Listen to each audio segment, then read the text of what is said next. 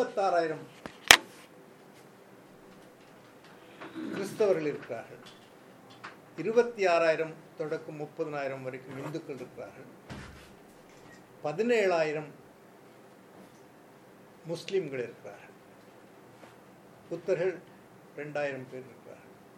இது அந்த மாவட்டத்தினுடைய இன்றைய 2012க்கு பிந்திய இனத்தொகுப்பு, சமயத்தொகுப்பு. இவர்கள் எல்லாரும் தமிழர்கள்.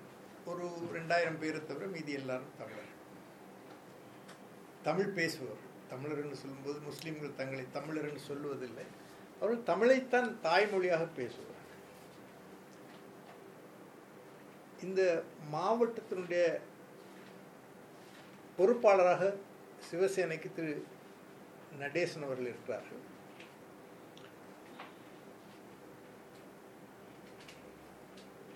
யாழ்ப்பாண மாவட்டத்துக்கு பொறுப்பாளராக ஐயா இருக்கிறார்கள். கிளிநொச்சிக்கு பொறுப்பாளராக ஐயா இருக்கிறார்கள். அவர்கள் தங்களுடைய பேரை சொல்லுவார். என்னுடைய பேர் சச்சிதானந்தன். உங்களுக்கு தெரியும். அது என்னை பற்றிய விவரம் அந்த புத்தகத்தில் பின்பக்கத்தில் இருக்கேன். நீங்கள் அடிக்கடி நான் இங்கே வரும்போது கேட்குறது நீங்கள் யார் என்ன செய்கிறீங்க. இந்த நான் தந்த புத்தகத்தில் பின் அட்டையில் என்னை பற்றிய விவரம் இருக்கு. மன்னார் மாவட்டம் முழுமையாக இந்துக்களுடைய மாவட்டமாக 400 ஆண்டுகளுக்கு முன்பு இருந்தது. திருக்கேஸ்வர பெருமான் அந்த கோயில் 5000 ஆண்டுகள் பழமையான கோயில். ஆனால் இன்றைக்கு அது கிறிஸ்தவ பெரும்பான்மை மாவட்டமாக வந்தது மாத்திரமல்ல, படிப்படியாக அங்கு உள்ள இந்துக்களை கிறிஸ்தவர்களாகவும் இஸ்லாமியர்களாகவும் மாற்றும் பெருமுயற்சி நடக்கிறது.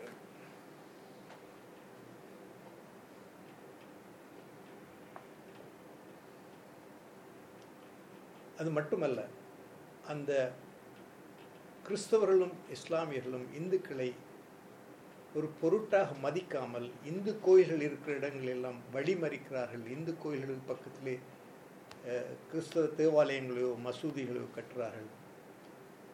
இந்து கிராமங்களை முற்றாக இஸ்லாமிய கிராமங்களாக கிறிஸ்தவ கிராமங்களாக மாற்றுகிறார்கள். இது ஒரு கொடுமையான சூழலை நாங்கள் சந்திக்கிறோம். இதை சிவசேனை பார்த்து கொண்டிருக்க முடியாது. எங்களுடைய நோக்கமெல்லாம் இப்பொழுது இருக்கிற 26,000 இந்துக்கள் 26,000 இந்துக்களாக தொடர வேண்டும். அவருடைய தொகை பெருக வேண்டுமே ஒழிய குறையக்கூடாது. அதுவும் மத மாற்றத்தினால் குறையக்கூடாது.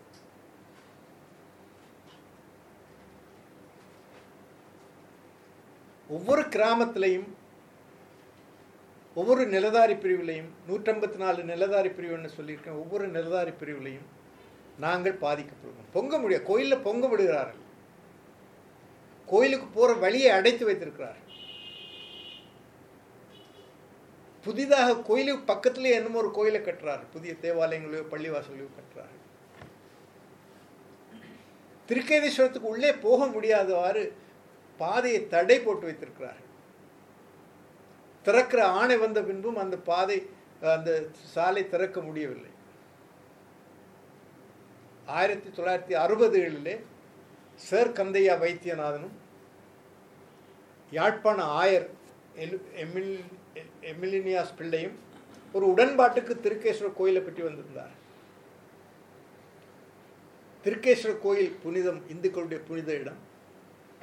அந்த இடத்திலே எந்த விதமான கிறிஸ்தவ கட்டுமானமும் ஒரு அளவுக்கு மேல் முன் வாசலில் வராது என்று ஒரு உடன்பாட்டுக்கு எழுத்திலே வந்தார். அந்த உடன்பாடு இப்பொழுதும் எங்கிட்ட கையில் இருக்கிறது. ஆனால் இன்றைக்கு பாலாவிக்கரை, எப்படிப்பட்ட பாலாவிக்கரை, தொண்டர் தொழு பாலாவி என்று சுந்தரர் பாடியது, ஞான சம்பந்தர் பாடியது 1400 ஆண்டுகளுக்கு முன்பு சைவ கோயிலாக சைவ சூழலாக இருந்த அந்த பாலாவிக்கரையிலே அதனுடைய கிழக்கு பக்கத்திலே பெரிய தேவாலயத்தை அமைத்திருக்கிறார். இதை நாங்கள் ஒப்புக்கொள்ள முடியாது. நாங்கள் மடு தேவாலயத்துக்கு பக்கத்தில் போய் பிள்ளையார் கோயிலை கட்டுவோமா?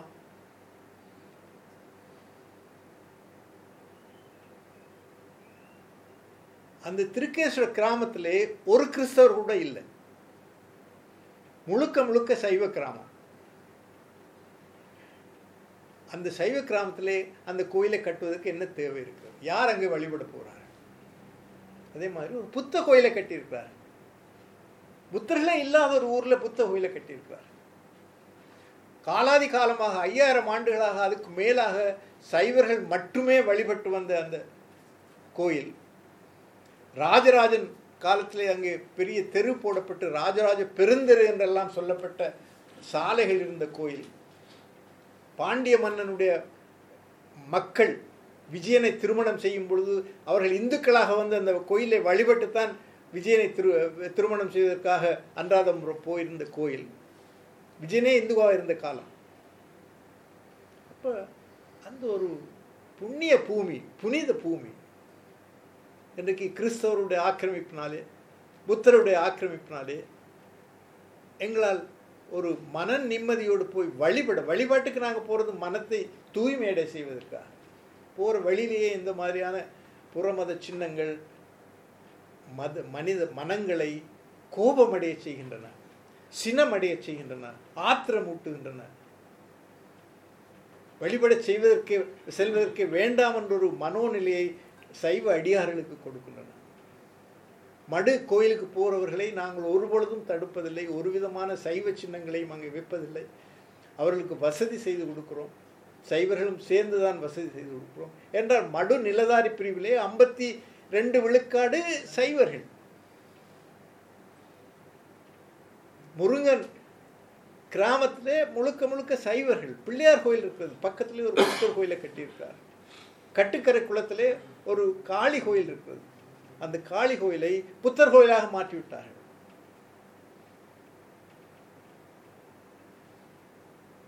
மூன்றாம்பிட்டியிலே பத்திரகாளியம்மன் கோயில் இருக்கிறது. போக முடியவில்லை. வழியிலே ஒரு வேலியை அடைத்து வைத்திருக்கிறார். காவடி, தூக்கு காவடி போற இடம், மற்ற ஒரு தேவார திருவாசகங்களை படித்துக் கொண்டு அந்த கோயிலுக்கு போற இடம், பொங்கல் பொங்குற இடம். அந்த கோயிலிலே நாங்கள் வழிபட போக முடியவில்லை. வழிபட போக முடியாத ஒரு சூழ்நிலையை யார் உருவாக்கி இருக்கிறார்? எங்களுக்கு எந்த மதம் என்று முக்கியம் இல்லை, யார் உருவாக்கினார்கள் அது முக்கியம் இல்லை. நாங்கள் வழிபட வேண்டும் என்பதுதான் எங்களுக்கு முக்கியம். மன்னார் மாவட்டத்தில் உள்ள 26,000 இந்துக்களும் இந்துக்களாக சைவர்களாக தொடரலாம். எங்களுடைய வழிபாட்டு தலங்களில் வேற யாரும் வரக்கூடாது. மற்றவருடைய வழிபாட்டு தலங்களில் எங்களுக்கு போகிற யோசனையே கிடையாது. அவர்கள் அந்த மதத்தில் இருப்பதை நாங்கள் போற்றுகிறோம். அவர்கள் உண்மையான புத்தர்களாக, உண்மையான இஸ்லாமியர்களாக, உண்மையான கிறிஸ்தவர்களாக இருக்க வேண்டும் என்று நாங்கள் விரும்புகிறோம். ஆனால் நாங்கள் இந்துக்களாக இருப்பதை அவர்கள் விரும்புவதில்லை. தங்களுடைய மதத்துக்கு மாற்றுகிறார். இதை எங்களால் ஏற்றுக்கொள்ள முடியாது.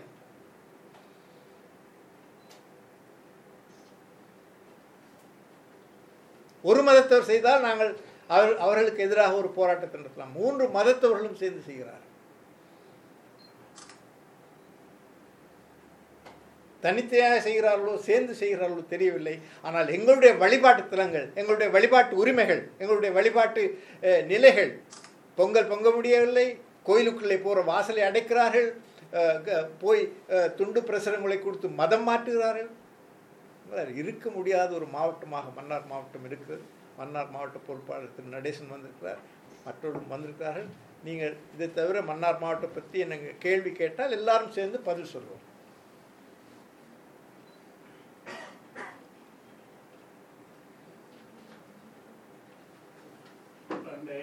சட்ட ரீதியா நீங்கள் அந்த கந்தைய மில்லியனருக்குள்ள இந்த உடன்படிக்கை இருக்கிறபடியால் அதை சட்ட ரீதியா போலீஸ் மூலம் அந்த இதை அப்புறப்படுத்துறதுக்கு நடவடிக்கை அல்ல நீதிமன்றம் மூலம் நடவடிக்கை எடுக்க இயலாதோ?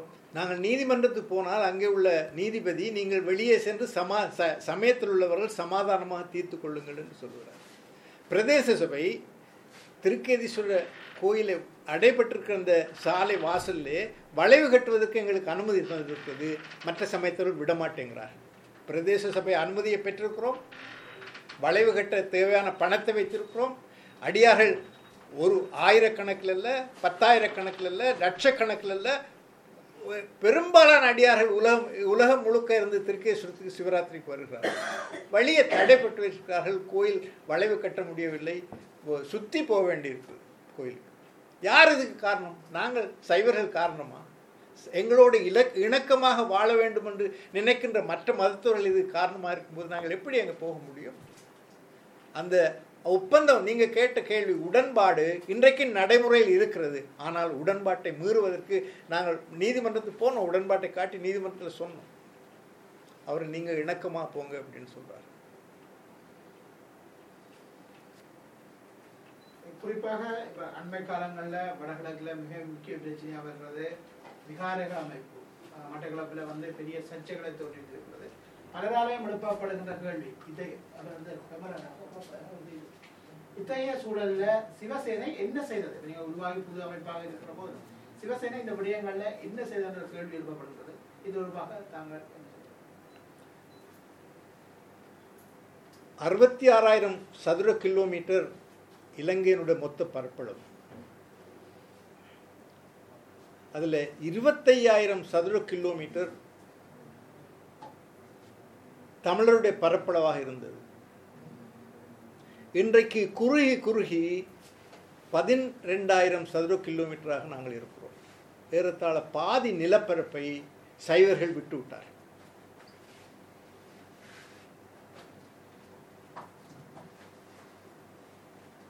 எங்கே யார்கிட்ட விட்டு விட்டார்கள்? கிழக்கு மாகாணத்திலே பெரும்பாலான நிலப்பரப்புகளை எடுத்தவர்கள் தமிழ் மொழியை தாய்மொழியாக கொண்டிருக்கின்ற இஸ்லாமியர்கள். அங்கே ஒரு பதிவு செய்யப்பட்ட கோயில் இருந்தது. அந்த கோயில் போரிலே உடைக்கப்பட்டது. அந்த இடத்துல இன்றைக்கு ஒரு மசூதி இருக்கிறது. புத்த சமயத்தவர்கள் கடுமையாக இந்த போரையும் போர்க்காலத்துக்கு பின்புள்ள மனத்தளர்ச்சியையும் கலக்கத்தையும் சோர்வையும் ஒரு விதமான அச்சத்தையும் சைவ மக்களிடையே இருக்கிறதை பயன்படுத்தி புத்த மக்களே இல்லாத இடங்கள் பலவற்றில் புத்த சிலைகளை முதலில் அமைக்கிறார்கள், பின்பு அவற்றை கோயிலாக்குறார்கள். அங்கே யாரும் வருவதில்லை. நான் கொக்குளாகி போயிருந்தேன். ஒரு தனியாருடைய நிலத்திலே ஒரு புத்த சிலையை அமைத்திருக்கிறார்கள். அவர் என்னிடம் சொன்னார், நீங்கள் இந்த சிலையை அகற்றுவதற்கு நடவடிக்கை எடுக்காவிட்டால் நான் தீக்குளித்து உயிரை விடுவேன் என்று சொன்னார். நீங்கள் அவரை போய் கேட்கலாம். அங்கே புத்தர்களே இல்லை அந்த ஊரில். அங்கே 300 குடும்பங்கள் சைவ குடும்பங்கள். புத்தர்களே இல்லை. ஏன் புத்தர் கோயிலை கட்டியிருக்கிறார்கள்? அமைச்சர் ஆதரவு கொடுக்கிறார். திருக்கேதீஸ்வரத்தில் கட்டின கோயிலுக்கு அமைச்சர் ஆதரவு கொடுக்கிறார். கிழக்கு மாகாணத்தில் உள்ள கோயிலில் கட்டிவிட்டு அவர்கள் எங்களை பார்த்து எள்ளி நகையாடி செய்கிற கொடுமைகளை பார்க்கும்போது இந்த நாட்டில் நாங்கள் இருக்கிறதா வேண்டாமா, இருக்க விடுவார்களா? எவ்வளோ நாளைக்கு எப்படி 25,000 சதுர கிலோமீட்டர் இன்றைக்கு 12,000 சதுர கிலோமீட்டர் ஆயிடுச்சோ அதே போல் இன்னும் ஒரு 4,000 5,000 சதுர கிலோமீட்டர் கூட சைவர்களுக்கு மிஞ்சுமா என்ற ஒரு வினா எங்களுக்கு இருக்குது. புத்தர்களே இல்லாத ஒரு ஊரில் புத்தர் கோயிலை கட்டும்போது நாங்கள் பார்த்து கொண்டிருக்க முடியாது. நாங்கள் புத்தர்களோடு பேசி கொண்டிருக்கிறோம். நான் அனுராதபுரத்தில் போய் ஜெயந்திபுரத்தில் உள்ள மகாநாயக்க தேரிடம் இதை பற்றி சொன்னேன். நீங்கள் அவர் வடமாகாணத்துக்கு பொறுப்பாக இருக்கிறார். அவரிடம் நான் போய் சொன்னேன், தன்மையாக மென்மையாக அன்போடு கேட்டேன், நீங்கள் அவருக்கு தமிழ் தெரிகிறது, நீங்கள் புத்த கோயில்களை கட்டாதீர்கள். அவர் அதுக்கு பதில் எதுவும் சொல்லவில்லை.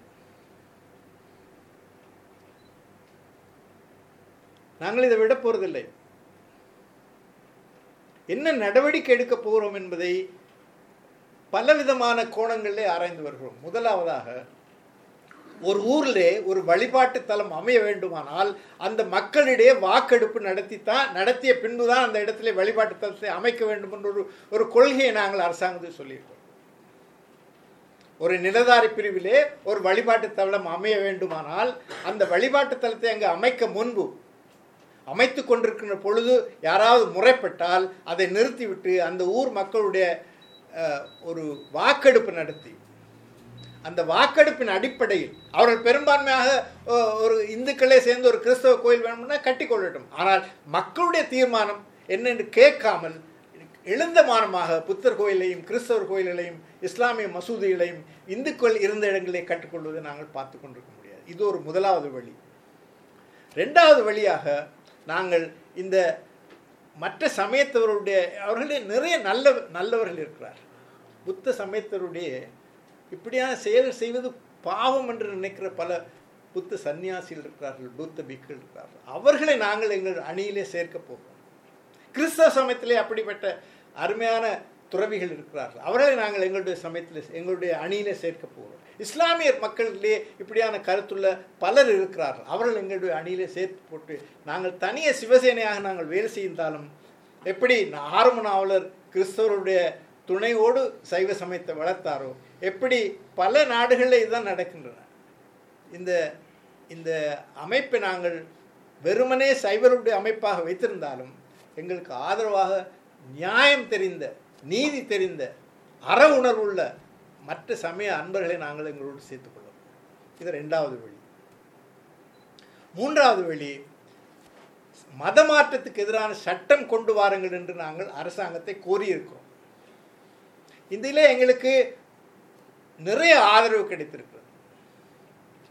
சிறப்பாக பொதுபல சேனா இதிலே ஆதரவு சொல்லியிருக்கிறார்கள். ஜாதிக எல்லா உரிமையை இதுக்கு ஆதரவு சொல்லியிருக்கிறார். இப்போ அவர் சிங்களவருக்கும் இந்த பிரச்சனை இருக்கிறது. மத மாற்றம் என்பது ஒரு கொடுமையான நிகழ்வு. இந்தியாவிலே 7 மாநிலங்களிலே மதமாற்ற தடை சட்டம் இருக்கிறது. அந்த சட்டத்தை ஒத்த சட்டத்தை இந்த நாட்டிலே கொண்டு வர வேண்டும் என்று நாங்கள் கேட்டோம். இது ஒரு முக்கியமான தேவை. அடுத்ததாக இந்த வழிபாட்டு தலங்களுக்கு ஓரங்களில் பக்கத்திலே கனகாம்பிய குளத்தில் 3வது வீதி தேரோடுற வீதியில் படையணியினர் கொண்டு போய் அங்கே புத்தர் கோயிலை அமைத்து கொண்டிருக்கிறார்கள். தடுக்க முடியவில்லை. கேட்டால் கட்ட தொடங்க முன்பு ஏன் சொல்லவில்லை என்று கேட்கிறார்கள். என்ன நியாயம்? அங்கே யார் இருக்கிறார்கள் வழிபடுறதுக்கு? புத்தர்கள் யார் இருக்கிறார்களா? ஏன் அங்கே புத்த கோயிலை கட்டுறார்கள்? ஏன் கொக்லாயிலே புத்த கோயிலை கட்டுறார்கள்? ஏன் மாணிக்க மேட்டிலே கொண்டே புத்தர் சிறிய வைக்கிறார்கள்? எங்களுக்கு புரியவில்லை. இது ஒரு மேலாதிக்க உணர்வோடு செய்கிறார்களா அல்லது உண்மையிலே புத்தர் மேலே அன்போடு செய்கிறார்களா? எங்களுக்கு புரியவில்லை. ஆனால் இதை நாங்கள் ஒத்துக்கொள்ள மாட்டோம்.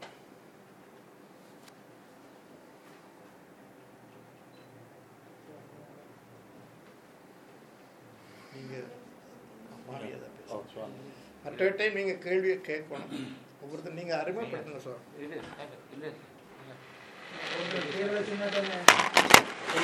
நடேசன் முதல்ல சொல்லிட்டு வாங்க.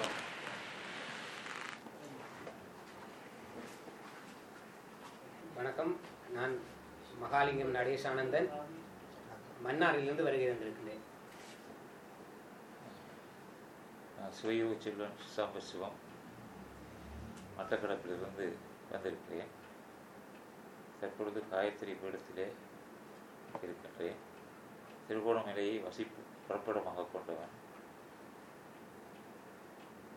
அண்ணா அவர்கள் சச்சிதானந்தன் அவர்கள் சொன்னதை மனப்பூர்வமாக ஏற்றுக்கொள்கிறேன். இன்றைக்கு உங்கள் எல்லோருக்குமே தெரியும், உலகத்துக்கே தெரியும், கன்னியா வெந்நீர் விட்டு கிணறு பட்டிருக்கின்ற பாடை. இந்த கன்னியா வெந்நீர் ஊற்று எங்களுடைய எல்லோருக்குமே ஒரு தெரிந்த கதைகளும் தெரிந்த இடமும்.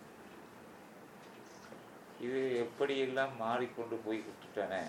இன்றைக்கு ஒரு புத்த சிலை இருந்த ராவணனால் அமர்த்தப்பட்ட ஒரு பிள்ளையார் கோயில் இன்றைக்கு அந்த இடத்திலே இல்லை.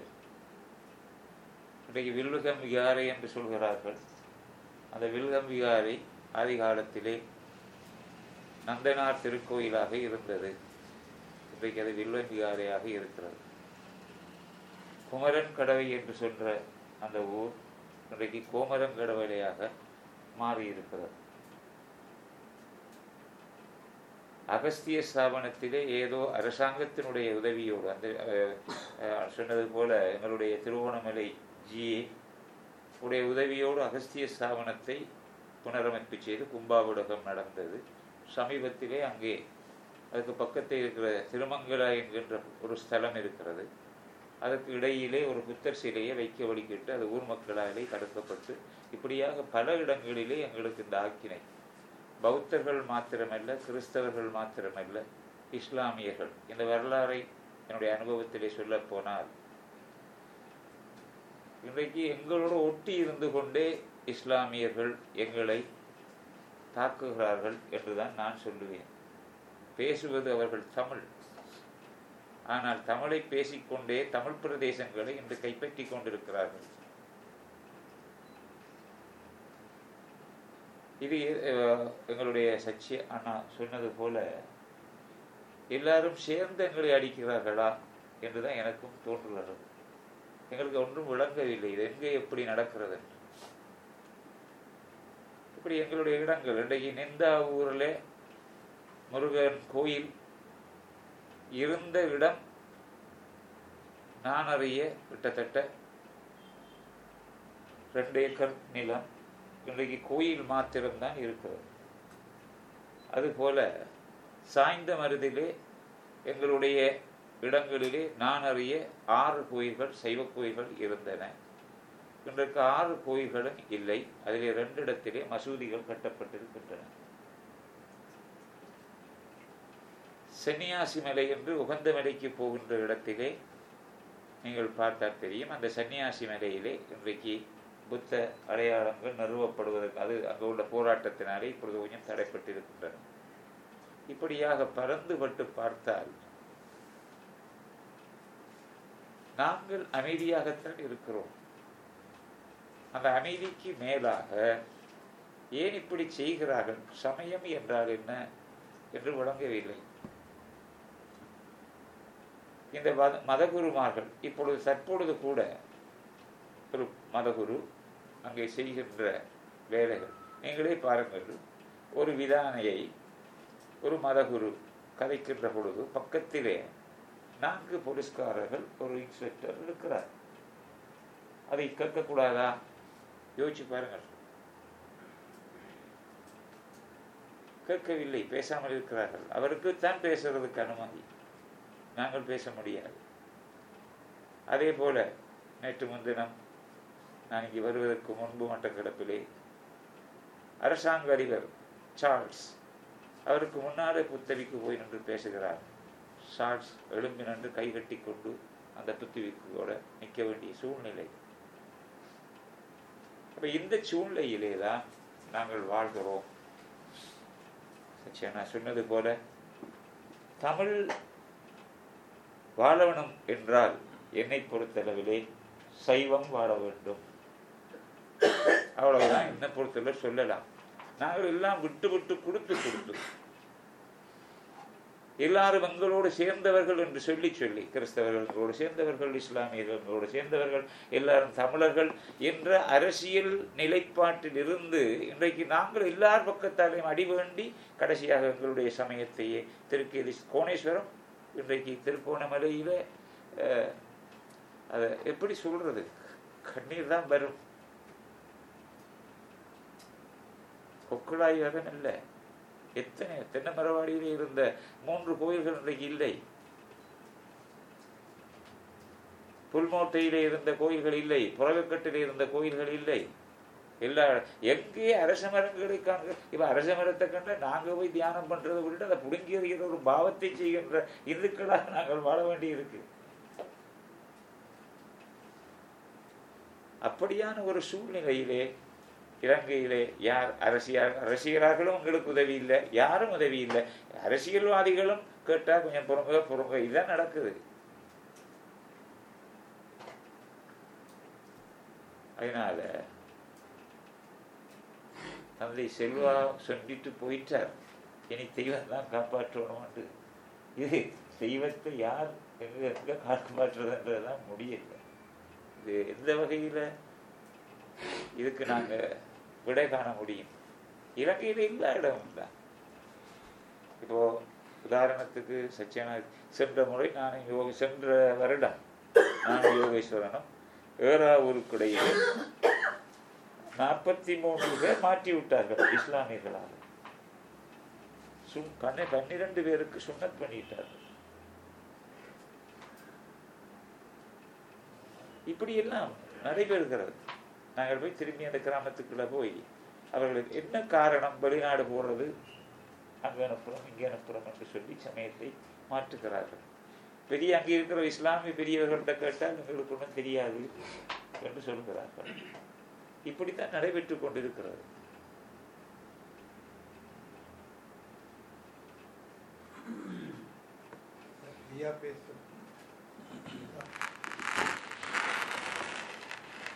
ஏதாவது கேள்வி நீங்க கேட்க போறீங்களா? கிழக்கு மாநிலம்.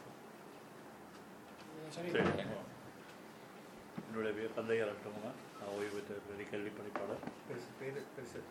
கந்தையா ரத்னகுமார். கந்தையா அரசகுமார். ரத்னகுமார். கடைசியாக நான் யூனியன் காலேஜ் அதிபராக இருந்தேன். கிளிநொச்சியில் பிரதி கல்வி பணிப்பாளராக இருந்தேன். இந்த சிவசேனா அமைப்பை சேர்ந்தவர்கள் ஐயா இந்த தலைமையில் என்னோட வந்து கதைக்கும் போது நான் என்னுடைய ஆதங்கத்தை சொன்னபடியே அவர்கள் என்னை இதிலே பங்கொள்ளணும் என்று அழைத்ததன் பேரில் நான் இவரோட இணைந்து வேலை செய்கின்றேன். எனக்கு ஒரு அதிர்ச்சியான சம்பவம் என்னென்னா, ஒரு 6ஆம் ஆண்டு பையனோடு எனது பாடசாலையை படித்து கொண்டிருந்தான். அவன் தாய் அவருக்கு விதவையாக இருந்தான். ரெண்டு பிள்ளைகள். ஒருவன் 6ஆம் ஆண்டு படித்து கொண்டிருந்தான். அவன் அதிகமாக என்னிட்ட வந்து 6ஆம் ஆண்டு இருந்தாலும் என்னிட்ட வந்து கழிச்சிட்டு போவான். அவனுடைய நடையிலே எனக்கு ஒரு கிழமை பள்ளிக்கூடம் வரையில் கூப்பிட்டு கேட்க நடக்க முடியாமல் வா. அவன் கூட்டிக் கொண்டு தனியாக வச்சு என்ன பிரச்சனை இருக்கிறது. தாயார் ஒரு முஸ்லீமால திருமணம் செய்து விட்டார். அந்த பிள்ளைக்கு சுன்னத்து கல்யாணம் செய்து நடக்க மாட்டான். இப்போதான் எனக்கு ஆவரி இருந்தது. என்னென்னா அவங்களுக்கு தெரியும், சிறுவர் உண்மைகள் எல்லாமே இருக்குத்தான். மதம் என்றது எங்களுடைய சைவ மதத்திலே இருந்து அவன் நான் கேட்டேன், உனக்கு அப்போ நீ கோயில் என்ன மாதிரி எந்த கோயிலுக்கு விதப்பல பள்ளியிடம் வந்தால் உனக்கு நான் தனியாக ஒரு இடம் ஒதுக்கி தர போகணும். இல்லை சார், நான் ஒரு பிரச்சனை, நான் எங்களை கோயிலே வந்து கும்பிடுவேன், எல்லாம் செய்வேன். நான் ஏன் இதை சொல்ல வந்தேன் நான் அவங்களுக்கு, நாங்கள் ஒன்றை உணர்ந்து கொள்ளணும்னா எங்களுடைய விதவைகளின் எண்ணிக்கை அதிகரித்ததும் எங்களுடைய நாங்கள் அவைக்கு உதவி செய்யாதும் காரணமும் இந்த மதமாற்றம். இது ஒரு உதாரணம். இது நடந்தது புனித பூமி, தெல்லிப்பளை பிரதேசம் மண்டேக்கு உங்களுக்கு தெரியும், ஒரு புனித பூமி. எத்தனையோ கோயில்கள் இருக்கின்ற ஒரு மிகப்பெரிய ஒரு விசேடமான பூமியிலே இது நடந்திருக்கு. இது ஒரு சிறுதுளி யாழ்ப்பாணத்தில். அதே மாதிரி இப்போ நான் நினைக்கிறேன் சில இடங்களில் நடந்திருக்கலாம். என்னென்னா கூட தெரியாமல் போயிருக்கு. நான் பாடசாலையை விட்டு வெளியேறும் போதும் அவனை கூப்பிட்டு கேட்டேன், இப்போது இந்த நிலைப்பாடு என்ன பண்ணு. நான் இப்போதைக்கு அப்படித்தான் சார், ஒரு பிரச்சனை, நான் கோயிலில் பள்ளியிடம் பெறுவேன், கோயிலுக்கு போவேன். இந்த ஒரு நிலை எனக்கு ஒரு மனதில் ஒரு பெரிய தாக்கத்தை ஏற்படுத்தி. நாங்கள் எப்போதுமே மதத்துக்கு எதிரான ஆக்களை அதை மாத்திரம் நீங்கள் வடிவாக உணர்த்தி கொள்ளுவோம். இல்லைண்டா நாங்கள் எந்த மதத்துக்கும் எதிரானவர்கள் இல்லை. ஆனால் எங்களுடைய மதத்தை நாங்கள் பாதுகாக்க வேண்டும் என்பதும் முக்கியமானது. ரெண்டாவது, இவர்களுக்கு உதவி செய்ய வேண்டும். எங்களுடைய மதத்தை சேர்ந்தவர்களுக்கு நாங்கள் உதவி செய்ய வேண்டும் என்பதை எல்லோரும் நீங்கள் ஏற்றுக்கொள்ள வேண்டும். உங்களூடாக நாங்கள் அதை எதிர்பார்க்கின்றோம். நீங்கள் இதை சிவசேனாவை வலுப்படுத்தி ஒரு எங்களுடைய நிதி வளங்கள் கூட வரும்போது கூடின குடும்ப எண்ணிக்கை உள்ள சைவ குடும்பங்களுக்கு நாங்கள் உதவி செய்ய வேண்டும். இந்த சைவ சிறார்கள் கஷ்டப்படுறவர்களுக்கு உதவி செய்யணும். இந்த விதவைகளுக்கு உதவி செய்யணும். இதற்கான கல்வி திட்டங்களை நாங்கள் வழங்க வேண்டும். என்ன வேணுமோ, என்ன குறை இருக்குமோ அதுகளை நாங்கள் செய்து கொண்டோம். இதையும் இந்த மதத்தையும் பார்த்து நாங்கள் அவர்களையும் சமுதாயத்தையும் பார்க்க வேண்டும். இதை நாங்கள் அடிப்படையாக யோசிக்கின்றோம். பெரும்பாலும் நான் நினைக்கிறேன் ஐயாண்ட தலைமையில் நாங்கள் அந்தந்த நேரத்திலே ஒரு சமயத்துக்கோ அல்லது மொழிக்கோ பாதுகாப்பு பாதிப்பு வரும்போது அது எங்களுக்கு இறைவனாலேயே சில இதை கொடுக்கப்படும். அது காலங்காலமாக நடந்து வந்தது. அந்த காலம் இப்போதும் நாங்கள் அதுக்காக எங்களுக்கு பிரச்சனை இருக்குது அல்லது வேலைப்பாடு இருக்குது அப்படி இப்படி ஒதுங்கி நிற்காமல் நாங்களும் இணைந்து செய்ய வேண்டும் என்பதற்காக நாங்கள் எங்களோட நீங்கள் எல்லோரும் சேர்ந்து நாங்கள் இதுக்கு நீங்கள் எதிர ஒன்றை உணர்த்துங்கள். நாங்கள் மத வெறியர்களோ அல்லது மதத்துக்கு எந்த மதத்துக்கும் எதிரானவர்களோ அல்ல. எங்களை மதத்தை காப்பாற்றுறோம். எங்களை மக்களுக்கு நாங்கள் என்ன வேணுமோ அதை செய்யும். அதை நாங்கள் செய்கிறதுக்கு உங்களுடைய ஒத்துழைப்பை நாங்கள் நாடி நிற்கின்றோம்.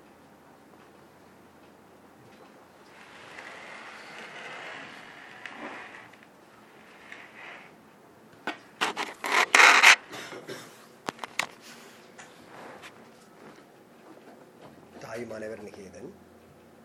நாங்கள் இந்த சிவசேனை கட்டமைப்பு தொடர்பாக இப்பொழுது உங்களோடு இந்த கருத்துக்களை பகிர்ந்து கொண்டிருக்கின்றோம்.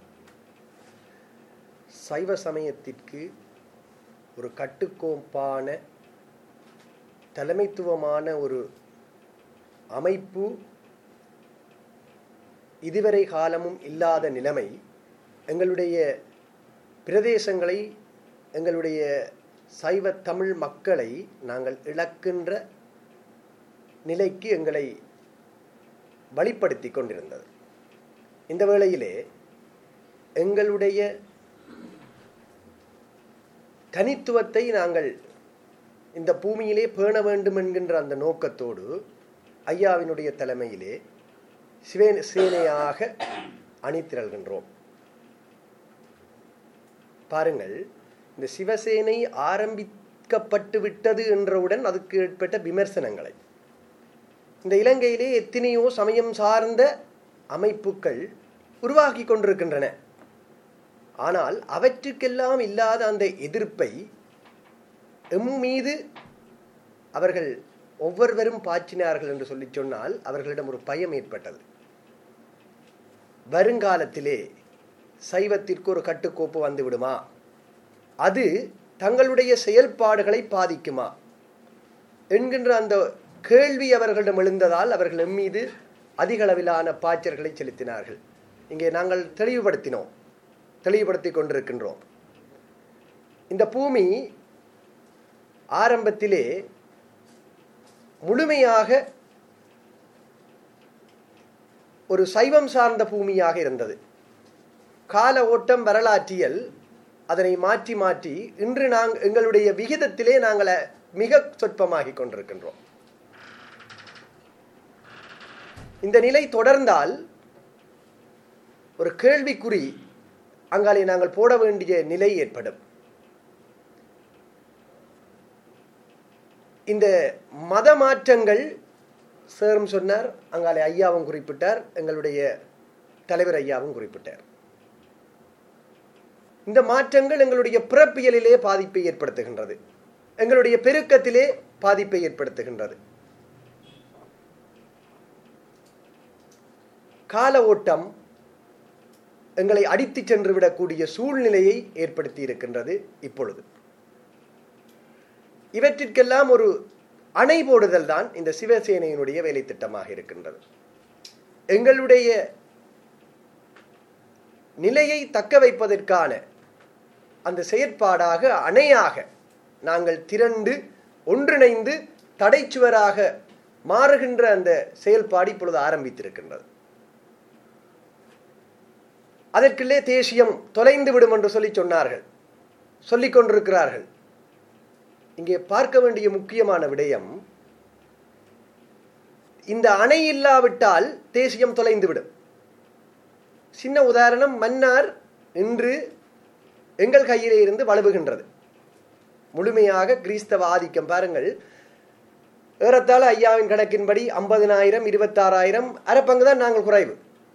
அங்கே அவர்கள் தங்களுடைய ஆதிக்கத்தை கைவிடவில்லை. இங்கு மாறி நாங்கள் பெரும்பான்மையாக இருக்கிறோம். ஒரு இடத்திலே கூட எங்களுக்கு ஓட்டு போடுங்கள் என்று சொல்லி சமயம் சார்ந்து யாரும் அங்கு நிர்பந்திக்கப்படவில்லை. மன்னாரிலே நிலை மாறிவிட்டது. கிறிஸ்தவர்களுக்குத்தான் வாக்களிக்க வேண்டும் என்கின்ற அந்த சக்தி மேலோங்கிக் கொண்டிருக்கின்றது. இங்கே கூட கால ஓட்டத்திலே அந்த நிலை வரும். பௌத்த சிங்கள குடியேற்றங்கள் வந்துவிட்டன. அது மாத்திரமில்லாது கிறிஸ்தவர்களுடைய பெருக்கம் அதிகரித்துக் கொண்டிருக்கின்றது. சபைகள் ஊடாக ஏற்படுகின்ற அந்த பெருக்கம் ஒரு அலையாக எழுந்து கொண்டிருக்கின்றது. அவர்களிடம் இருக்கின்ற வறுமைகள், அவர்களுக்கு ஆற்றுப்படுத்தல்கள் இல்லாத நிலைகளை வைத்துக்கொண்டு மிக இலகுவாக தங்களுடைய செயலிலே வெற்றி கொண்டு கொண்டிருக்கின்றார்கள். அதை தட்டி கேட்பதற்கு யாரும் இல்லை. சிவசேனை வந்துவிட்டு கொண்டுதான் உடனடியாக அவர்கள் எல்லோருமாக இணைந்து தமிழ் தேசியம் என்று சொல்லிக்கொண்டு கூட ஒரு பார்வையிலே இங்கே நோக்க வேண்டி இருக்கின்றது. பாருங்கள், பௌத்தர்கள் வந்து விட்டார்கள், இஸ்லாமியர்கள் குடியேற தொடங்கி விட்டார்கள். எங்களுக்கு இருக்கின்ற அந்த ஆசனங்கள் என்ற எண்ணிக்கை காலப்போக்கிலே குறைந்து முற்றுமுழுதாக தமிழினத்துக்குரிய யாழ் மாவட்டத்திற்கான ஆசனங்கள் கூட குறையப் போகின்ற சாத்தியம் தோன்றுகின்றது. அப்பொழுது எங்கே தேசியம் பெறப் போகின்றது? முஸ்லீம்கள் தாங்கள் தமிழர்கள் இல்லை என்று சொல்லிக் கொண்டிருக்கின்றார்கள், தமிழ் பேசுகின்றார்கள். அவர்களுக்கு ஒரு ஆசனம் போச்சுன்னா எங்களோட தேசியம் போயிடுது. கிழக்கு எப்படி எங்களிடமிருந்து வலுவியதோ அதே போல வடக்கும் ஆபத்தை எதிர்நோக்கி கொண்டிருக்கின்றது. அந்த ஆபத்திலே இருந்து எங்களுடைய பிரதேசத்தை நாங்கள் பாதுகாக்க வேண்டும் என்பதற்காகத்தான் இங்கே சேனை புறப்பட்டிருக்கின்றது. இது இங்கே குறிப்பிட்டது போன்று நாங்கள் யாரையும் அடிக்கப் போவதில்லை, அடிக்கவும் மாட்டோம். எங்களுடைய சமயத்தை, எங்களுடைய மொழியினை பாதுகாப்பதற்கான பரப்புரைகள். நாவலரை எடுத்துக்கொள்வோமாக இருந்தால் அவர் பலவேறு திட்டங்களினூடாக தனது சமய பணியை செய்தார். மக்களுடைய தேவைக்கு ஏற்ற வகையிலே அவருடைய பணிகள் அமைந்திருந்தது. இப்பொழுது கூட நாவலருக்கு விழா எடுத்துக் கொண்டிருக்கின்றோம்.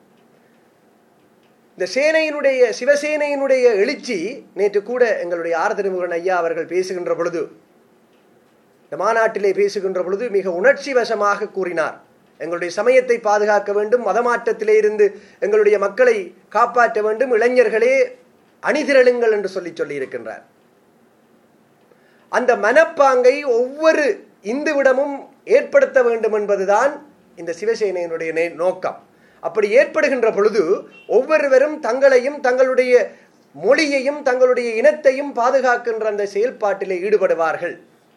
அந்த செயல் திட்டத்திலே தான் இப்பொழுது சிவசேனை தமிழர்கள் வாழ்கின்ற பிரதேசங்கள் அனைத்திலும், இலங்கையினுடைய ஒவ்வொரு பாகத்திலையும் தன்னுடைய காலை பதித்துக் கொண்டிருக்கின்றது.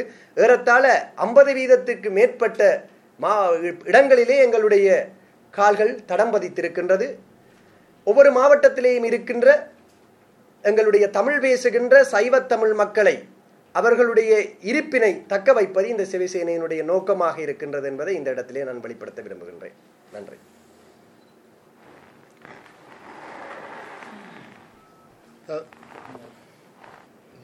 சொல்லி போட்டோம்.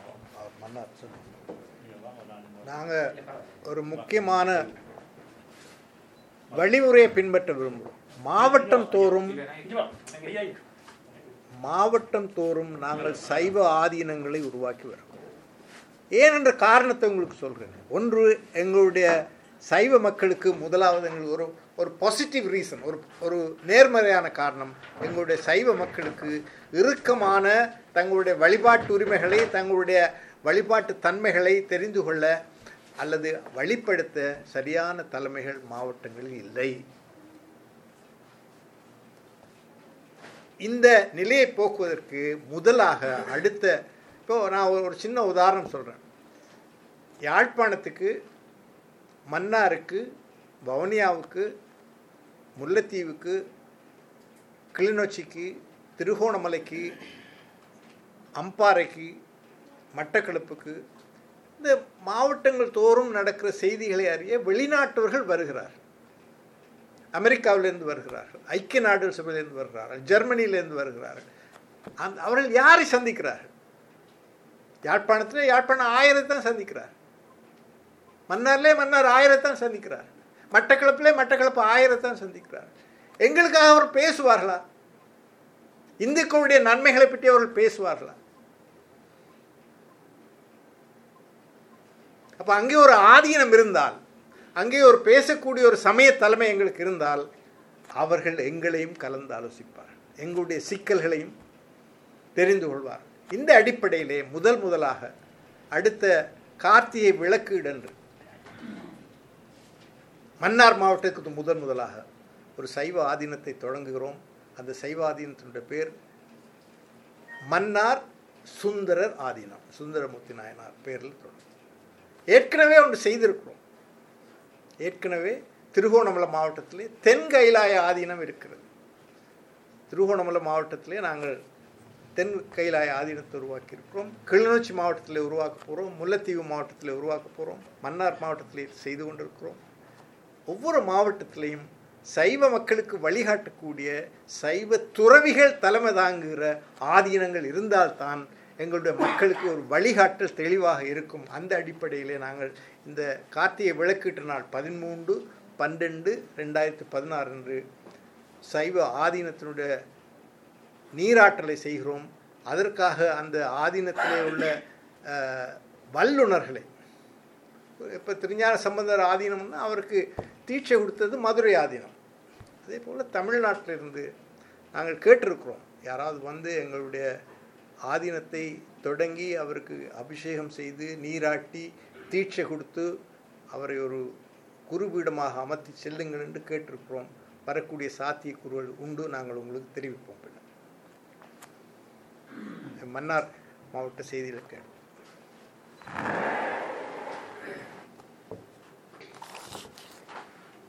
வணக்கம். ஏற்கனவே இங்கு பெரியவர்கள் பல்வேறுபட்ட விடயங்களையும் மகாலிங்கம் நடேசானந்தன் மன்னார் சிவசேனை அமைப்பினுடைய மாவட்டத்தினுடைய காரியங்கள் ஆற்றுவதற்காக பொறுப்பாளராக இருக்கின்றேன். ஏற்கனவே பெரியவர்கள் இங்கு கூறிக்கொண்ட விடயங்கள் சார்பாக ஒரு சமூகத்தினுடைய இருப்பு அதனுடைய அடையாளம் என்பார்கள். அந்த வகையிலே இங்கு இருக்கின்ற அல்லது பழமைமிக்க சிவ ஆலயங்களினுடைய அந்த நிலை மாறாத தன்மை எங்களுடைய மக்களுடைய தமிழ் மக்களுடைய இருப்பையும் அடையாளத்தையும் வலுக்காட்டி நிற்கின்றது.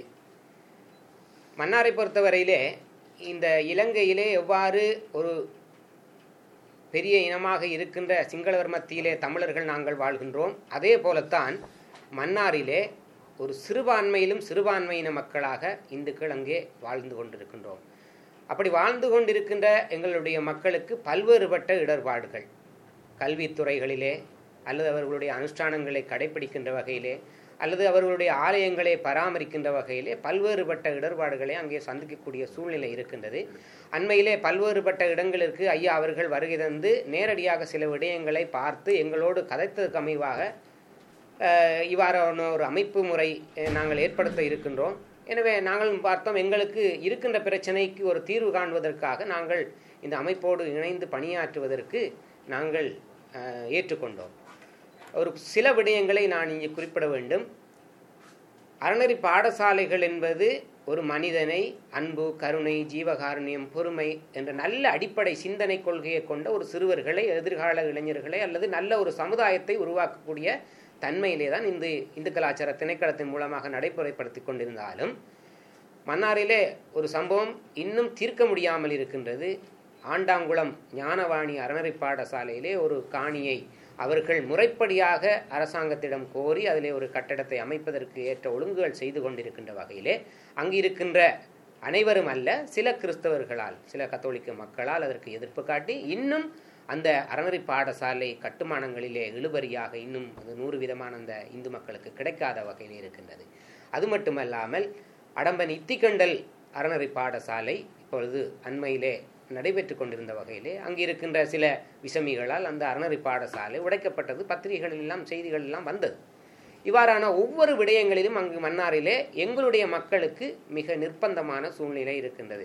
சில அரச பாடசாலைகளிலே எங்களுடைய மத அனுஷ்டானங்களை, திருநீறு, பொட்டு அது வைத்து கொண்டு போக முடியாத சூழ்நிலை இருக்கிறது. அண்மையிலே ஒரு பாடசாலையிலே அந்த ஒரு இந்து ஆசிரியரை, உங்களுடைய இந்து மாணவர்களை இந்த பாடசாலைக்கு பொருத்தமான விடயங்களை அணிந்து வருகிறார்கள், அதை அழித்துவிட்டு வர சொல்லுங்கள் என்று சொல்லி பல்வேறுபட்ட பிரச்சனைகள் நடந்தது. இது ஒவ்வொரு விடயங்களிலும் இவ்வாறான சம்பவங்கள் நடந்து கொண்டிருக்கின்றது. அதுபோல் இந்த மதமாற்றங்கள் மிக வேகமாக மன்னாரிலே வீடு வீடாக ஒரு இந்து வீடு என்று தெரிந்தும் அவர்கள் ஏற்கனவே ஒரு சமயத்தை அனுஷ்டிக் கொண்டிருக்கிறார்கள் என்று தெரிந்தும் அவர்களுடைய வீடுகளுக்கு சென்று வாசலிலே நிற்கொண்டு நிர்பந்தமாக இதனை வாசியுங்கள் என்று சொல்லி நிறைய துண்டு பிரசுரங்களை கொடுக்கிறார்கள்.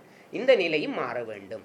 அது மட்டுமல்லாமல் கடந்த வியாழக்கிழமை மூண்டாம்பட்டி வெள்ளாங்குளம் ஐயா அவர்கள் குறிப்பிட்டது போன்ற இந்த பத்ரகாளியம்மன் ஆலயத்திற்கு செல்லும் பாதையினை அவர்கள் அடைத்திருந்தார்கள். ஐயா அவர்கள் உடனடியாக உயர் அரசு அதிகாரிகளுடன் தொடர்பு கொண்டு அந்த இடத்திலே சென்று உடனடியாக அவர்கள் கடந்த வியாழக்கிழமை அங்கு வருகிறது 13 அடியிலான அந்த பாதையை திறந்து விட்டார்கள். அது மட்டுமல்லாமல் ஒரு இந்து ஆலயம் இருக்கின்றது, அந்த ஆலயத்திற்கு உள்ளே கொண்டு அவர்களுடைய அடையாள சின்னத்தை அவர்களுடைய வழிபாட்டுக்குரிய சிலைகளை கொண்டு ஒரே நேரத்திலே வைக்கிறது. அது மட்டுமல்லாமல் ஒரு இந்து ஆலயம் இருக்கின்றது, அந்த ஆலயத்தினுடைய காணியை விலைக்கு வேண்டி போட்டு அந்த கோயிலை எடுக்க சொல்லுவது. இவ்வாறான நிலைகள் எல்லாம் நாங்கள் ஏற்கனவே இங்கு இந்த சிவசேனை அமைப்பு தொடங்கியதுடன் இது தேசியத்திற்கு குந்தகமானதாக இருக்குமோ என்றெல்லாம் பல்வேறுபட்ட கருத்துக்களை சொன்னார்கள். ஆனால் இன்று இந்த விடயங்கள் ஒன்றும் இவ்வாறான எல்லோரையும் ஏற்றுக்கொள்ளுகின்ற தன்மை இவ்வாறான விடயங்கள் எல்லாம் இல்லை என்றால் இது தேவையில்லை. ஆனால் இவ்வாறான விடயங்கள் இருந்து கொண்டிருக்கிறது அல்லது எங்களுடைய சமூகத்திற்கு பிரச்சனை இருக்கின்ற காரணத்தினாலே நாங்கள் எங்களுடைய உரிமைகளை அல்லது எங்களுடைய மக்களை பாதுகாக்க வேண்டிய வகையிலே ஜனநாயக முறையிலே சாத்வீகமான முறையிலே நாங்கள் இதனை முன்னெடுக்க வேண்டிய தேவை இருக்கின்றது. எனவே சைவமும் தமிழும் ஒரு நாணயத்தினுடைய 2 பக்கங்களாக இருக்கின்றது. எனவே சைவம் இல்லை என்றால் தேசியம் இல்லை, எங்களுடைய தமிழ் இல்லை என்றால் தேசியம் இல்லை என்ற வகையிலே தான் சொல்ல வேண்டும். எனவே இந்த நேரத்திலே எங்களுடைய சமூகத்தினுடைய இருப்பை நீங்கள் எல்லோரும் உணர்ந்து செயலாற்ற வேண்டும். எனவே எங்களுக்கு இருக்கின்ற பிரச்சனைகளை நாங்கள் சாதுவான முறையிலே சாத்வீக முறையில் நீங்கள் எங்கேயாவது கேள்விப்பட்டிருக்கின்றீர்களா? ஒரு இந்துக்கள் ஏதாவது இன்னும் ஒரு வழிபாட்டு தலத்தையோ அல்லது இன்னும் ஒரு சமயத்தினுடைய காணிகளையோ ஆக்கிரமித்ததை கேள்விப்பட்டிருக்கிறீர்களா? இல்லை. எனவே நீங்களும் இந்த ஊடகத்தை சேர்ந்தவர்களும் ஒரு காத்திரமான பங்களிப்பை நீங்கள் வழங்க வேண்டும். எங்களுடைய சமூகத்தினுடைய இருப்பையும் எங்களுடைய சமூகத்தினுடைய பண்பாட்டு அடையாளங்களை நாங்கள் பேணி பாதுகாத்து நல்ல ஒரு சமுதாயம் உரமெடுத்து வாழ்வதற்கு நீங்களும் வழிகோல வேண்டும் என்று கேட்டு விடைபெறுகின்றேன். இந்த தமிழ் தேசியத்துக்கு சிவசேனையினுடைய நடவடிக்கை குந்தகமாக இருக்குமா என்று கேட்கிறீர்கள். இதுக்கு கட்டாயம் நாங்கள் பதில் சொல்லி ஆக வேண்டும். நீங்கள் கடந்த 400 ஆண்டுகளான வரலாற்றை எடுத்து பார்த்தீர்களானால் சைவர்களாக இருந்தவர்கள் மட்டுமே தமிழர்களாக இருக்கிறார். சைவர்களாக இல்லாமல் போனவர்கள் சிங்களவர்களான மாறிய செய்தி காலி தொடக்கம் புத்தளம் வரைக்கும் உள்ள தமிழ் கிராமங்கள் பெரும்பாலானவை தமிழர்கள் சைவர்கள் வாழ்ந்த கிராமங்கள். இன்றைக்கு மேற்கு மாகாணத்திலையும் வடமேற்கு மாகாணத்திலையும் யார் தமிழர்களாக இருக்கிறார்கள்? சைவர்கள் மட்டும்தான் தமிழர்களாக இருக்கிறார்கள். கிறிஸ்தவ மதத்துவ மாணவர்கள் அனைவரும் சிங்களவராக போய்விட்டார். மேற்கு மாகாணத்திலே உடப்பில் உள்ள சைவர்கள் தமிழர்களாக இருக்கிறார்கள். புத்தளத்திலே உள்ள தமிழர்கள் சைவர்களாக இருக்கிறார்கள். புத்தளத்திலே உள்ள கிறிஸ்தவ மதத்துவ மாறிய தமிழர்கள் இன்றைக்கு சிங்களவர்களாகத்தான் வாக்களிக்கிறார்கள். நீர்கொழும்பிலே உள்ள தமிழர்களே 2 வகையான சிங்களவர்கள் இருக்கிறார். ஒன்று தமிழ் பேசும் சிங்களவர், சிங்களம் பேசும் தமிழர். இப்போ மேற்கு மாகாணம் அல்லது வயம்ப என்று சொல்லப்படுகின்ற வடமேற்கு மாகாணம் இன்றைக்கு தமிழர் முழுக்க இருந்த மாகாணம். நான் இந்த புத்தகத்தில் இருக்கும் 1921ஆம் ஆண்டு அந்த மாகாணத்துக்கு பிரதிநிதியாக தமிழர் இருக்க வேண்டும் என்று இலங்கை தேசிய காங்கிரஸ் தீர்மானித்து சேர் பொன்னம்பலம் அருணாசலம் இருக்க வேண்டும் என்று அவரை கேட்டுக்கொண்டது. பின்பு அவர்கள் மாற்றி அது அப்போ அவ்வளோ பெரும்பான்மையான தமிழர் இருந்த வடமேற்கு மாகாணம் இன்றைக்கு எங்கள் கையில் இல்லை, தமிழர்கள் அங்கே இல்லை. அப்போ தமிழ் தேசியம் பேசுகிறவர்கள் இன்றைக்கு இதை யோசித்து பார்க்க வேண்டும். கிறிஸ்தவர்களாக மாறினால் இன்னைக்கு மடுவிலேயோ திருக்கேதீஸ்வரத்திலேயோ கிறிஸ்தவர்களுக்கு பலமான ஆதரவு கொடுப்பவர்கள் சிங்கள கிறிஸ்தவர்கள். எங்களுக்கு யார்கிட்ட நாங்கள் போக முடியும்? பௌத்தர்களுக்கு அரசாங்கம் இருக்கிறது, இஸ்லாமியர்களுக்கு அரபு நாடுகள் இருக்கின்றன, கிறிஸ்தவர்களுக்கு சிங்கள கிறிஸ்தவர்களும் இருக்கிறார்கள், மேல நாட்டு கிறிஸ்தவரும் இருக்கிறார்கள். எங்களுக்கு யார் இருக்கிறார்கள்? இந்த கண்ணோட்டத்தில் நீங்கள் பார்க்க வேண்டும். ஏதாவது கேள்வி இருந்தால், ஏன்னா தேசியம் என்று பேசி நிறைய சொல்லியிருக்கார்கள். தேசியத்தை நாங்கள் குலைக்கிறோம். தேசியத்தை எப்படி குலைக்க முடியும்? தேசியம் சைவம் இருந்தால் தான் தேசியம் இருக்கிறது. சைவம் இல்லாத இடங்கள் எல்லாம் தேசியம் போய்விட்டது. இஸ்லாமியர்கள் தமிழர்கள் இல்லை என்று சொல்லிவிட்டார்கள். மேற்கு மாகாண வடமேற்கு மாகாண தமிழர்கள் தாங்கள் சிங்களவராக மாறிவிட்டோம் என்று சொல்லிவிட்டார்கள். சைவர்களாக இருக்கிறவர்கள் மட்டும்தான் தமிழர்களாக இருக்கிறோம். நீங்கள் சொன்ன நீர்கொழும்பு இதில் வந்து அந்த ஒல்லாந்தர் கைப்பற்றின போது நாங்கள் ஒல்லாந்த அரசாங்கத்துக்கு விசுவாசமாக நடப்போம், எதிர்ப்பு செய்ய மாட்டோம் என்று சொல்லி இது உடன்படிக்கை தமிழில் தான் எழுதி கையளிச்சிருக்கணும் ஒல்லாந்த அரசாங்கத்துக்கு. அதே இல்லை, இப்போ ரெண்டு விஷயம் என்னன்னா, இப்போ நீங்கள் அந்த சமூக இதில் இருந்தால் நான் நினைக்கிறேன் வறுமை தான் முக்கியமான காரணம் நினைக்கிறேன் மறுநாட்டத்துக்கு. அப்போ எங்களால் இங்கே இப்போ சமையல் எல்லாத்துலேயும் அங்கே கிடாய் அடித்து இதுலேருந்து சாப்பாடு. அப்போ நீங்கள் பின்தங்கிய அதாவது முதல் அடையாளப்படுத்தணும். எந்தெந்த இடங்களில் ஏரியாவில் வறுமை போட்டு திருப்தியானது அதை ஐடென்டிஃபை பண்ணி ஒரு அன்னதானம் மாதிரி ஏதாவது அந்த கோயிலில் கொடுக்குறதுக்கு என்ன இப்போ இந்த டாக்டர் இருக்கார் அவர் தெரியும். இருமலை சிவபூமி மடத்தில் அன்னதானம் நடக்குது. ஆனால் பக்கத்தில் மாவகரட்டி என்ற கிராமம் இருக்குது. அங்கே கிறிஸ்தவத்துக்கு மாறின பிள்ளைகளும் அந்த அன்னதானத்துக்கு சாப்பிட்டு போயிடும். அப்படி என்ன அந்த இன்னொரு விஷயம் உங்களுக்கு நான் சொல்லணும் என்னென்னு சொன்னால், சட்டப்படி சில கோயில் பிரதானமாக அந்த அறியாத மாம்பழம் சந்தியில் ஒரு சேர்ச் ஒன்று இருக்குது. அந்த சேர்ச் இருக்கிற காணி வந்து சிதம்பரத்து காணி. அதே சைவபெருமாள் சபையிட்ட போய் அதுக்கு ஆக்ஷன் எடுக்க சொல்லி சட்ட ரீதியாக சைவபெருமாள் சபை அதை கந்தையானி ஆண்டன்ட்ட போய் சொல்லுங்கன்னு சொல்லி சைவபெருமாள் சபையில் இருந்த அண்மையான காலமான நடத்தி வச்சிருந்த என் பேர் மறந்து போட்டுது அதை பதிலளிக்கிறார். அதே அரசாங்க அதிபர்கிட்ட போச்சுன்னா மத ரீதியான விஷயங்களை நான் தயாரிக்க மாட்டேன்னு சொல்லி அரசாங்க அதிபர் சொல்றார். அது நீங்கள் இன்னும் ஒரு விஷயம் என்னன்னு சொன்னால், எங்களோட மயானங்கள் ஆக்கிரமிக்கப்பட்ட ஒன்று இருக்குது. மயானங்களுக்கு நீங்க சட்ட ரீதியா வடிவ நடவடிக்கை எடுக்கலாம். சூப்பர் மடம் இந்து மயானம், தாவடி இந்து மயானம் எல்லாத்துலயும் கொண்டு தாட்டி கிடக்குது. நேரி ஏன் ஜெனிட்டாவே எனக்கு கேட்டா மரம் ஏன் சின்னதா கேம்பஸ் பக்கத்துல கொக்கு இந்து மயானத்துல கூட கொண்டு வந்து தாட்டாய். அப்ப இதுக்கு நீங்கள் சட்டப்படி ஏன் நடவடிக்கை எடுக்க கூட? இந்து மயானங்கள்ல கத்தோலிக்க மயானத்தில புரொட்டஸ்டாண்டுக்காரனையோ வேறு சபை பெந்தகோஸ்காரனை கொண்டே தாக்கியலாம். அதுக்கு இந்து மயானம் தான் தேவையா இல்லை. இதுக்கு நீங்களே சட்டப்படி ஒரு நடவடிக்கை எடுக்கலாம். இந்த மயானங்களை பாதுகாக்கிறது. நீங்க சொன்ன சிதம்பரத்து காணி தொடர்பாக நான் உங்களுக்கு சொல்றேன். இந்த செய்தி என்னுடைய காது கட்டினதும் நான் முதல் வேலையாக சிதம்பரம் பொது தீட்சிதர் அவைக்கு கடிதம் எழுதி அவர்கள் வருகிறார்கள். நான் உங்களுக்கு மகிழ்ச்சியான செய்தி சொல்கிறேன். தீட்சிதர்கள் யாழ்ப்பாணம் வருகிறார்கள் தங்களுடைய காணியை பொறுப்பெடுப்பது. இங்கே உள்ளவர்கள் யாருமே பொறுப்பெடுக்க மாட்டார். சிதம்பர காணி யாருக்கு சொந்தம்? தில்லை நடராஜ பெருமானுக்கு சொந்தம். அவரை யார் பார்த்து கொண்டிருக்கிறார்கள்? தீட்சிதர்கள் பார்த்து கொண்டிருக்கிறார்கள். 40 ஆண்டுகளுக்கு முன்பு தீட்சிதர்கள் ஆண்டுதோறும் வந்து இந்த வருமானங்களை எடுத்து சென்றதை நான் என் கண்ணால் பார்த்துருக்கிறேன். 40 ஆண்டுகளுக்கு முன்பு. இப்பொழுது இந்த போர் காரணமாக அவர் வருவதில்லை. நான் உடனடியாக கேட்டு வழக்கறிஞர்கள் மூலம், தொண்டர்கள் மூலம், அங்குள்ள அமைப்புகள் மூலம் தீட்சிதர்களை இந்த திருவாதிரைக்கு பிறகு அவர்கள் தை மாசில இங்கே வருவார். வந்து அந்த காணிகள் பொறுப்பேற்பது தொடர்பாக இந்திய தூதரகம் மற்றும் இந்திய துணை தூதரகம் மற்றும் அரசாங்க அதிபர் வடமாகாண சபையோடு பேசுவார்கள் என்றால் அவர்களுக்கு கார்நகர் தீவு பகுதி எந்த பகுதியில் பார்த்தாலும் சிதம்பரத்துக்கு காணி இருக்கு, வேதாரண்யத்துக்கு காணி இருக்கு. இப்போது இந்த காணிகளை எல்லாம் அடாத்தாக இந்த பழம் ரோட்டில் ராமேஸ்வரத்துக்கு ஒரு காணி இருக்கு. அந்த காணியை அடாத்தாக பிடிச்சுருக்காரு. ராமேஸ்வரம் கோயில் என்ன கேட்டுருக்காரு, அந்த காணியில் வருவாயை பெற்றுத்தாருங்கள். சிவன் கோயிலுக்கும் கதிரேசன் கோயிலுக்கும் இடையில உள்ள கற்ற தொகுதி முழுக்க ராமேஸ்வரத்துக்கு சொந்தமானது. அந்த ராமேஸ்வரத்துக்கு எந்த பணமும் போகிறதில்லை. இங்கே யாரோ ஒருவர் வாடகை வாங்கி கொண்டு இருக்கிறார். இப்போது வேதாரண்யத்துக்கு சொந்தமானது இருக்குது, ராமேஸ்வரத்துக்கு சொந்தமானது இருக்குது, திருச்செந்தூருக்கு சொந்தமானது இருக்குது, சிதம்பரத்துக்கு சொந்தமானது இருக்குது, திருமறைக்காடு அதான் வேதாரண்யம் அவர்களுக்கு சொந்தமானது இருக்குது. இப்போ ஏன்னா நம்ம மக்கள் தங்களுடைய வேண்டுதல்கள் நிறைவேறியதும், ஒரு கோயிலுக்கு வேண்டுதல் நிறைவேறியதும் அந்த கோயிலுக்கு அந்த காணியில் அறம் கொடுத்திருக்கிறார். முன்பு அந்த வருவாய்கள் அங்கே போய் கொண்டிருந்தன. இப்பொழுது போவதில்லை. ஏன்னா இந்த போர் ஒரு காரணம். அந்த போரை நிகழ்த்தியதே எங்களுக்கும் தமிழ்நாட்டுக்கும் உள்ள உறவை துண்டிக்க வேண்டும் என்ற நோக்கத்தில் தான் இந்த போரின் பாதி நோக்கமாக இருந்தது நாங்கள் தெரிவித்தோம். இப்பொழுது கூட அந்த தமிழ்நாட்டோடு நாங்கள் உறவாக இருக்கக்கூடாது என்ற ஒரு கண்ணோட்டம், மேலோட்டமான கண்ணோட்டம் இல்லை, அடித்தளமான ஆழ ஊறிய கண்ணோட்டம் இருப்பதனால் தான் எங்கள் நிலை இன்றைக்கு கேவலமாக இருக்குது. வேறு ஏதாவது கேள்வி இருக்கா ஐயா?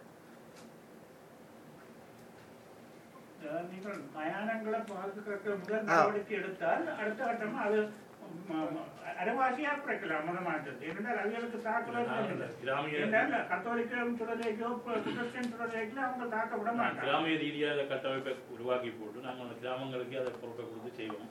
இப்போ இப்போதான் ஆரம்பம். இதுக்கே உங்களுக்கு தெரியும் நாங்கள் இவ்வளோ பிரச்சனை இன்றைக்கு நீங்கள் இப்படி வந்திருக்கவே எங்களுக்கு ஒரு சந்தோஷமா இருக்கு. பேரளவில் இந்துமயானம், சுப்பர்மணம் இந்துமயானம், காவலி இந்துமயானம், அது மற்றவர்களுக்கு போக முடியாது. அதை செய்யலாம். ஆனால் நாங்கள் மக்களை வச்சு தான் அதை செய்யணும். நாங்கள் இன்னும்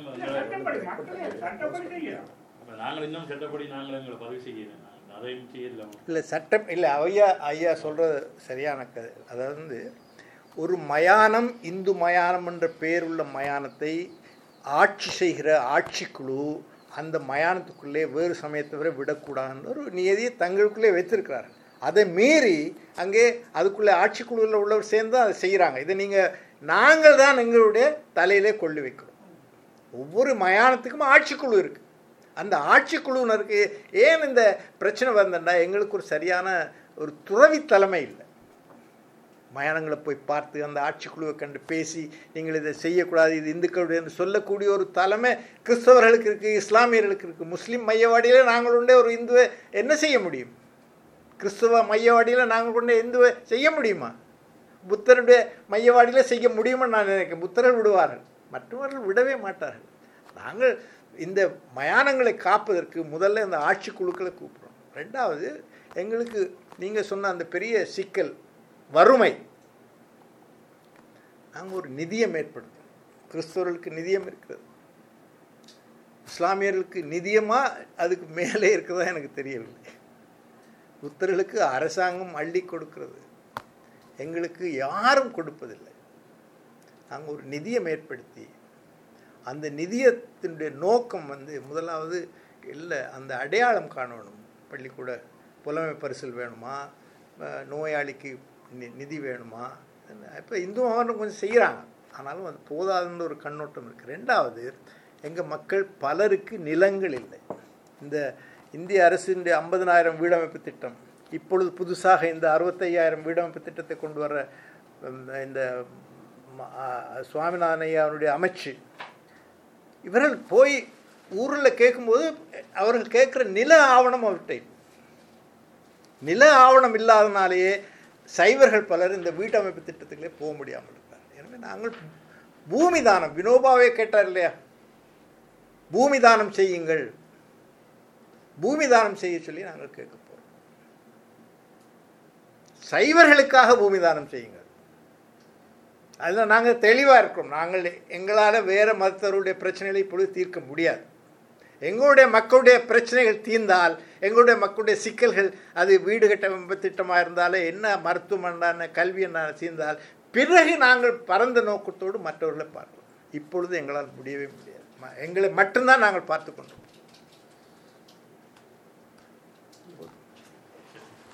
ரொம்ப நன்றி வந்ததுக்கு.